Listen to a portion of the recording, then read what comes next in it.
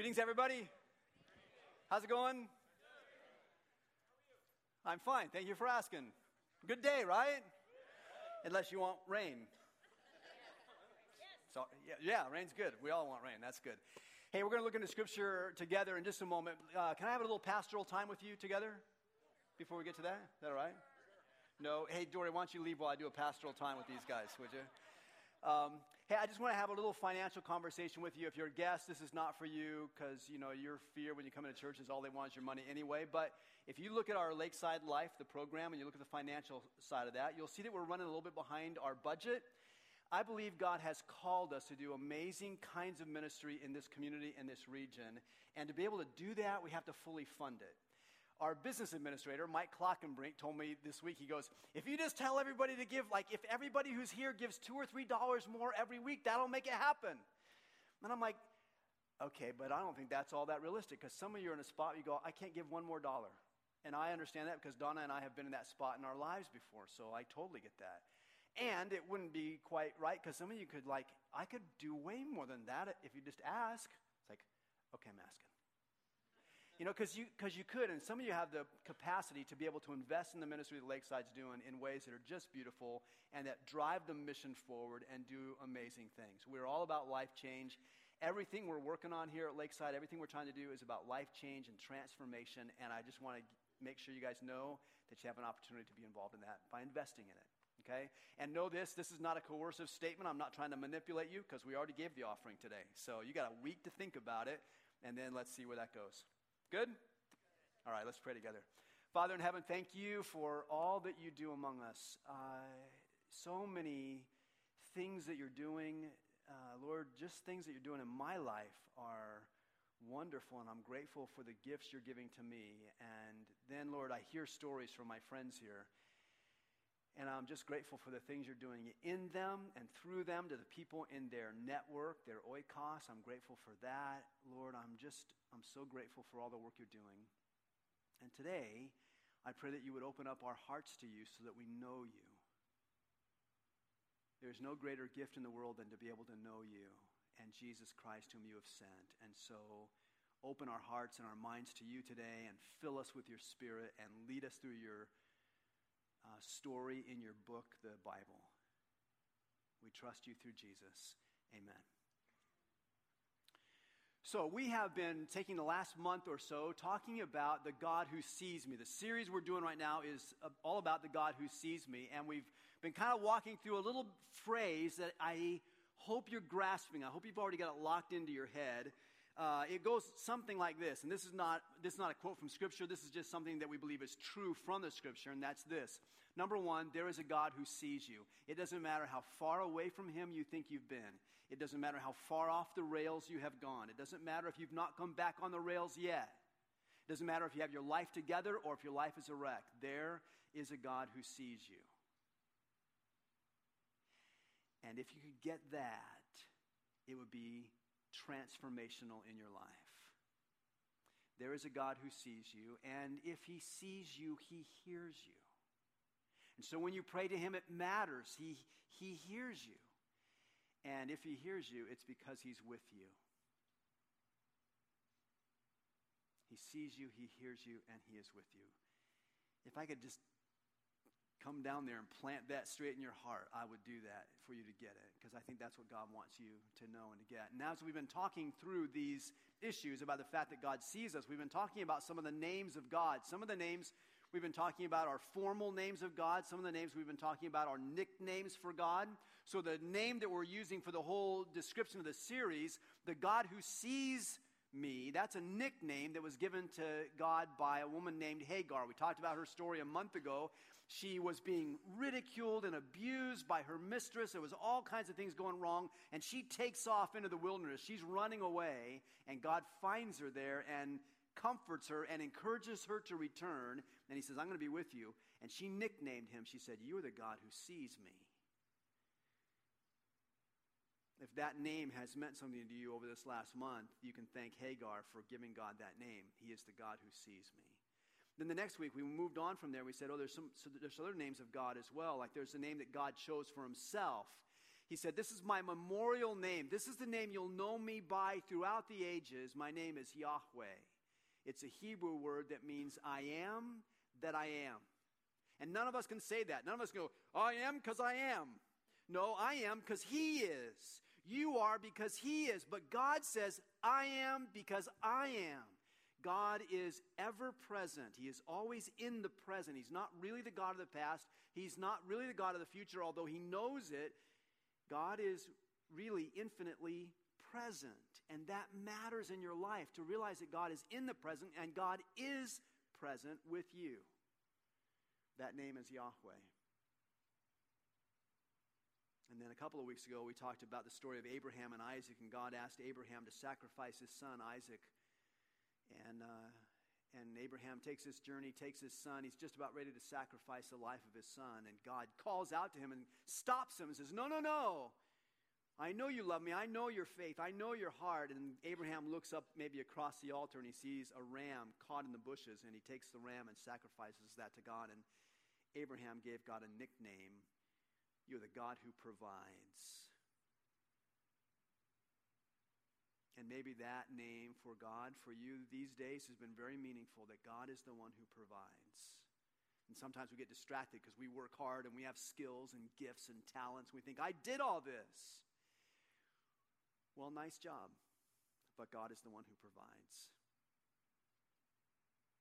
And then last week, Pastor Sean did a great job talking about the book of Daniel. It's there's a lot of hard stuff in there to understand, but one of the things that shows up in that book is God has this name, Ancient of Days.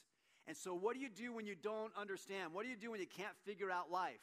That maybe doesn't happen to you, but it happens to me. What do you do then? And Daniel says, turn to the Ancient of Days, the one who's been there for it all, the one who's been there through it all, the one who has seen everything and has all the wisdom of the Ancient of Days. Turn to him. And it's interesting because Jesus knew all those names of God. The formal names, the nicknames, Jesus knew all those names of God, and yet the name that was the most precious name to Jesus was none of those. The name that was the most precious name to Jesus was the name Father. I want you to think today for a few minutes about God our Father. Wherever you came from with your own father, whatever your dad was like, or whatever your dad is like, I want you to think for a few minutes about God, our Father. I want to start with some things that we learn about him through Jesus. So if you have your Bible there, why don't you open up to John chapter 1. And let me read for you just verse 14 from this passage. It's familiar to many of you, but maybe new to some. Here's what the Apostle John says about Jesus and his Father. John says the Word, and that's another name for Jesus. So Jesus became flesh and made his dwelling among us, and we have seen his glory, the glory or the character of the one and only Son who came from the Father, full of grace and truth. What's fascinating is, just like us, Jesus had the character traits of his Father. Jesus had a remarkable resemblance to his Father. And that's true of all of you. It's true of me. There's certain ways that I take after my Father. I have my Father's height, or lack of it. As it were, I have my Father's build. I've got a lot of my Father's characteristics, features, if you will. So this last week ago, my two brothers and I went down to Arizona, went to Phoenix, and we went to spring training. It's our annual journey to spring training to watch baseball games. So we're sitting out in the sun, we're hanging out together, it's fantastic, we got the long road trip, it's just this wonderful time. And so I'm hanging with my brothers and, getting reacquainted and all the things that we do on that trip. And I got back and I'm telling Donna about the trip and how it was, and I'm describing my brothers, and she's known them for years and years, so she knows them all, or them both well. But I told her that one of my brothers, which I won't name because he might be listening to the podcast, but I said, he's so stubborn. You're on a trip for like 72 hours, something. You figure out what's going on. He's so stubborn. And my wife goes, like you? I'm like, oh, like my dad. He was so stubborn. We all got the trait. We just keep passing it down. I've got stubborn children. I'll have stubborn grandchildren. Maybe. If I had grandchildren, that would be fantastic. I'd take stubborn ones at this point. It really wouldn't matter. But you know what? You pass those traits down. That's how it was with Jesus. The Father passed traits down to Jesus. And so when Jesus showed up, the disciples recognized him as coming from the Father because he was full of grace and truth. You want to know the master features of God your Father? He is full of grace and truth, which is a really hard balance to maintain. We are not all that good at it. Some of us are really good with truth. You know people, don't you know people who are really good with truth and not so much good with grace? And then don't you know some people that are really good with grace? It's all good, it's all nice, whatever, but they're not very good with truth. And God in his character is full of grace and truth. And the way they recognized Jesus was because he resembled the Father. And he also was full of grace and truth. This week, we're going to celebrate Holy Week. And so here at Lakeside, we're really big on Good Friday and Easter. Resurrection Sunday is how I think of it, or for us, really, Resurrection Weekend. That's kind of how we think about it. But those aren't the only holidays that come this week. Really, tomorrow it starts with Palm Sunday, and then it goes on through the week, and there's a holiday right before Good Friday. On the day before Good Friday, there's a holiday or a holy day. Do you know that one? What? There's another name besides Holy Thursday. What is that? Maundy Thursday. Maundy Thursday. What is that? Who knew that? Who said that? What do you like, Episcopalians? All right, because that's what, it's the high churches that sort of celebrate that. The rest of us kind of forget it. But Maundy means to wash the feet. It's Latin for to wash the feet. Well, the night before Jesus was crucified, he got his disciples together in a room, and he engaged in what is probably the most meek act in human history. The Son of God, the King of Kings and Lord of Lords, took off his street clothes, got wrapped in a towel, knelt down, and washed the feet of every one of his disciples. When they were done with that, Jesus took them outside. They went down the Kidron Valley, down into a little garden. It was really an olive grove called Gethsemane. When they got into Gethsemane, Jesus went off to the side and he prayed to his Father. Listen to his prayer in Matthew chapter 26, verse 39. Matthew writes, going a little farther, Jesus fell with his face to the ground and prayed, my Father, if it is possible, may this cup be taken from me. Yet not as I will, but as you will. My Father, if it's possible, let this cup be taken from me. In other words, I don't want to go to the cross. Jesus knew exactly what was coming. He knew he was going to become sin for the world. Not just take it on, not just carry it for us, although he did those things. The Bible says Jesus became sin for us. He knew that in the next 24 hours he was going to be nailed to a cross. He knew that he was going to be separated from the Father. Although I don't even know if Jesus understood all the implications of how he would feel about being separated from his Father for the first time ever. And he knew he would take on the sin of the world. Now it's interesting because Jesus knew all the names of God. There's not a name of God available in the universe that Jesus didn't know. He could have prayed to the God who sees me. His circumstances weren't all that different than Hagar's circumstances. She was being tormented and persecuted and chased down. She was being abused and rejected, just like Jesus. And she called out to the God who sees me. Jesus could have prayed to the God who sees me, but that's not the name to whom he prayed. He could have prayed to the Ancient of Days. He knew him. He'd known him forever. He could have prayed to the one who's seen it all, been there, witnessed it all, had all the wisdom in the world. But that's not the one to whom he prayed. He could have prayed to Yahweh, the God of the present and the God who is present. He could have prayed to him. That would make tons of sense. That's not the name to whom he prayed. He could have prayed to the God who provides, just like Abraham. That would have been perfect. God, you are the God who provides. You provided a lamb for Abraham so he wouldn't sacrifice his son. Why don't you provide a lamb now? Oh, God who provides. He could have prayed to him, but that's not the name to whom he prayed. When he got into the Garden of Gethsemane and he was so stressed because of what was about to happen to him that it was like he was sweating drops of blood. And when he prayed to his Father.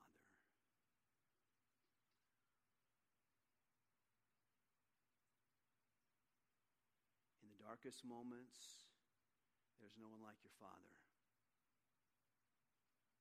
When you're most desperate, there is no one like your Father. When you are in the greatest turmoil or the greatest need, there is no one like your Father. And Jesus prayed to him.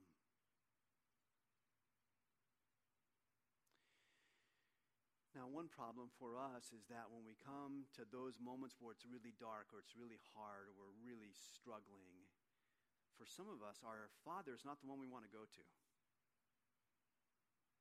Not all of us had the perfect Father. In fact, I think on earth, none of us had the perfect Father. I had a good dad. I love my dad. I miss him. He's been gone like 16 years now, I think, or something like that. He was a good dad. He coached my baseball teams. He's the one who built a love of baseball into my heart, for which I'm grateful. He went to concerts that I was in. He took me on hiking adventures. He was a good dad, but he was broken. He struggled with anger in some ways that landed on me. He struggled with infidelity in ways that landed on my mom and hurt our family. Still, I would say he was a good dad. Many of you know, though, that I found out many years ago now that my dad was married before he was married to my mom, and he had 2 other children that I didn't find out about till I was an adult. I've now become acquainted with my half-sister. When she was a child, her father abandoned her and her brother. Same dad as me. My dad was always there. Her dad was never there. Same dad. And I say, when you get in trouble, when you get in a bad spot, when you get in a hard place, there's no one to go to like your Father. And some of you will go, not my dad.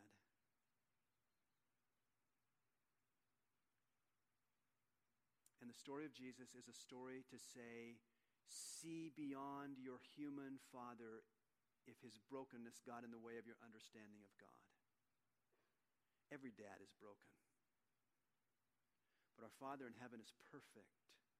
And when it gets dark and when you get derailed and when things go south, he sees you and he hears you and he's with you. He is our Father. Our perfect Father.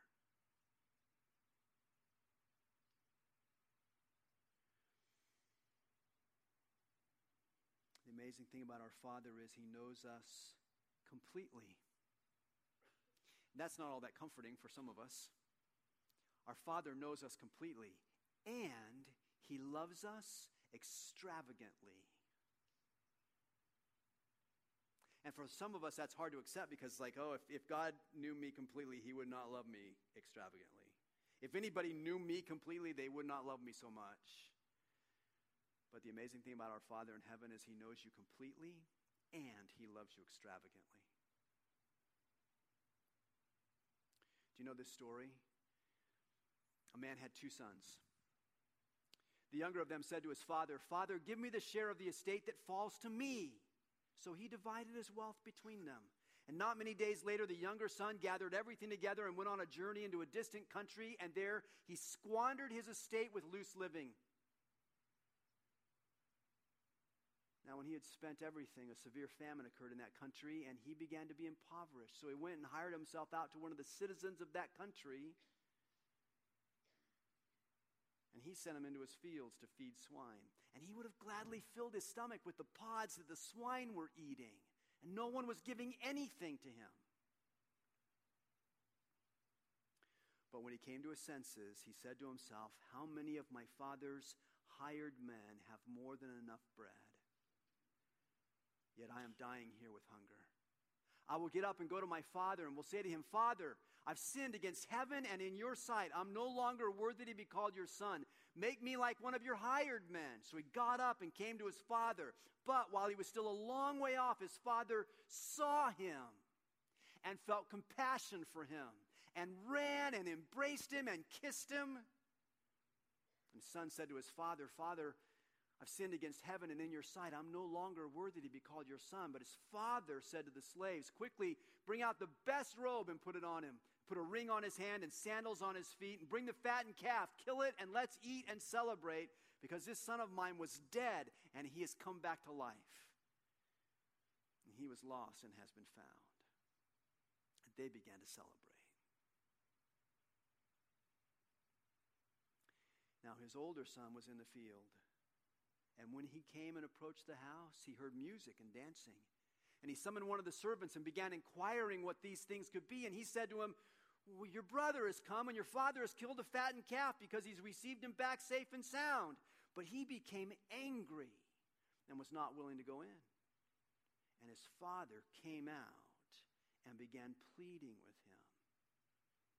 And he answered and said to his father, 'Look, for so many years I've been serving you, and I've never neglected a command of yours, and yet you have never given me a young goat so that I might celebrate with my friends.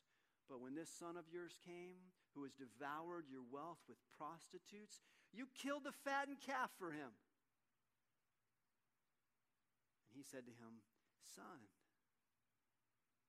you have always been with me, and all that is mine is yours. But we had to celebrate and rejoice, because this brother of yours was dead and has begun to live, and was lost and has been found.'"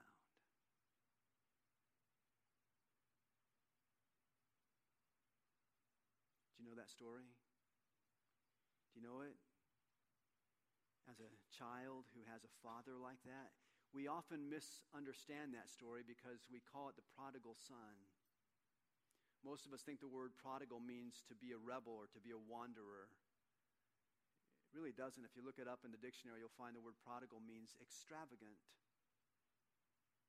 Here's a son who took off with his inheritance and extravagantly wasted it. But it's really not a story about the younger son. It's way more about the older son. It's way more about the older son who was like the Pharisees, who were party-resistant, grace-intolerant legalists. It's really much more about the older son. It's really much more about people like me. And yet it's really not about the older son. It's really about the Father. It's really all about the Father.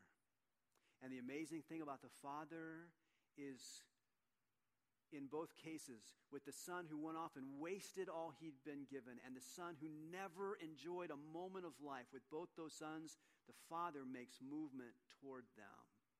The character of the Father is to move toward them. The character of the Father is to move toward us. It doesn't matter if you're the younger son. It doesn't matter if you're the younger child. It doesn't matter if you've wasted every gift God ever gave you. The Father comes to you. And it doesn't matter if you're so locked up in your own legalistic, hard-hearted ways that you don't even come to the party, you don't even want to celebrate anything God has done. The Father comes to you.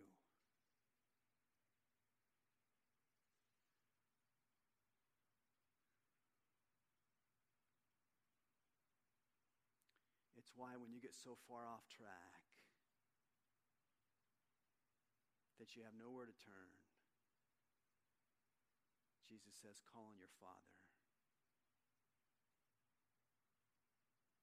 In fact, he taught his disciples to pray that way, didn't he? Remember the story in Matthew chapter 6, where Jesus is giving the Sermon on the Mount, and in the midst of that, he teaches his disciples to pray. He says this, and when you pray, don't be like the hypocrites, for they love to pray standing in the synagogues and on the street corners to be seen by others. Truly, I tell you, they have received their reward in full. But when you pray, go into your room, close the door, and pray to your Father who is unseen. Then your Father, who sees what is done in secret, will reward you. And when you pray, don't keep on babbling like pagans, for they think they will be heard because of their many words. Don't be like them, for your Father knows what you need before you ask him. This, then, is how you should pray. Our Father in heaven, hallowed be your name. Your kingdom come, your will be done on earth as it is in heaven. Give us today our daily bread. Forgive us our debts as we also have forgiven our debtors. And lead us not into temptation, but deliver us from the evil one.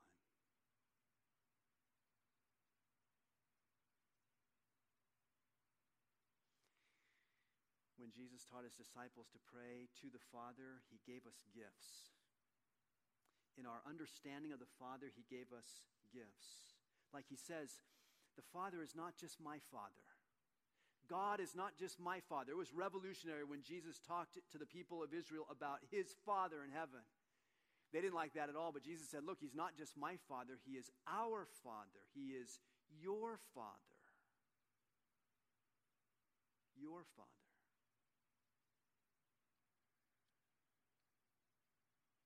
He says the Father, your Father, doesn't just hear you. He listens. We've been saying there is a God who sees you, and if he sees you, he hears you. Yeah, but it goes better than that, because you've all got people in your life that hear you but never listen. Ladies, do you have a husband? Isn't that how it goes sometimes? You know, he's hearing the sound because there's vibrations coming out of your mouth, but you know he's not listening. He's dialed into March Madness or whatever he's doing. And that probably goes both ways for us. But when the Father hears you, he also listens. And he knows what you need before you ask him. And he invites you to come to him. What a gift. There is a God who sees you. And if he sees you, he listens to you. And if he listens to you, it's because he's with you. And his best name is Father.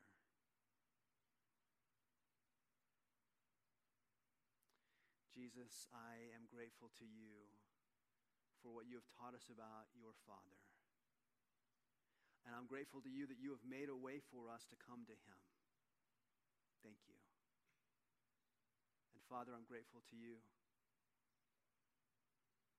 We don't have to come to you like pagans go to their gods, begging you, pleading with you, repeating ourselves over and over and over. We just come and talk to you, and you listen. And you engage us. You forgive our sins, and you heal our brokenness, and you give us life. Father, thank you for these things.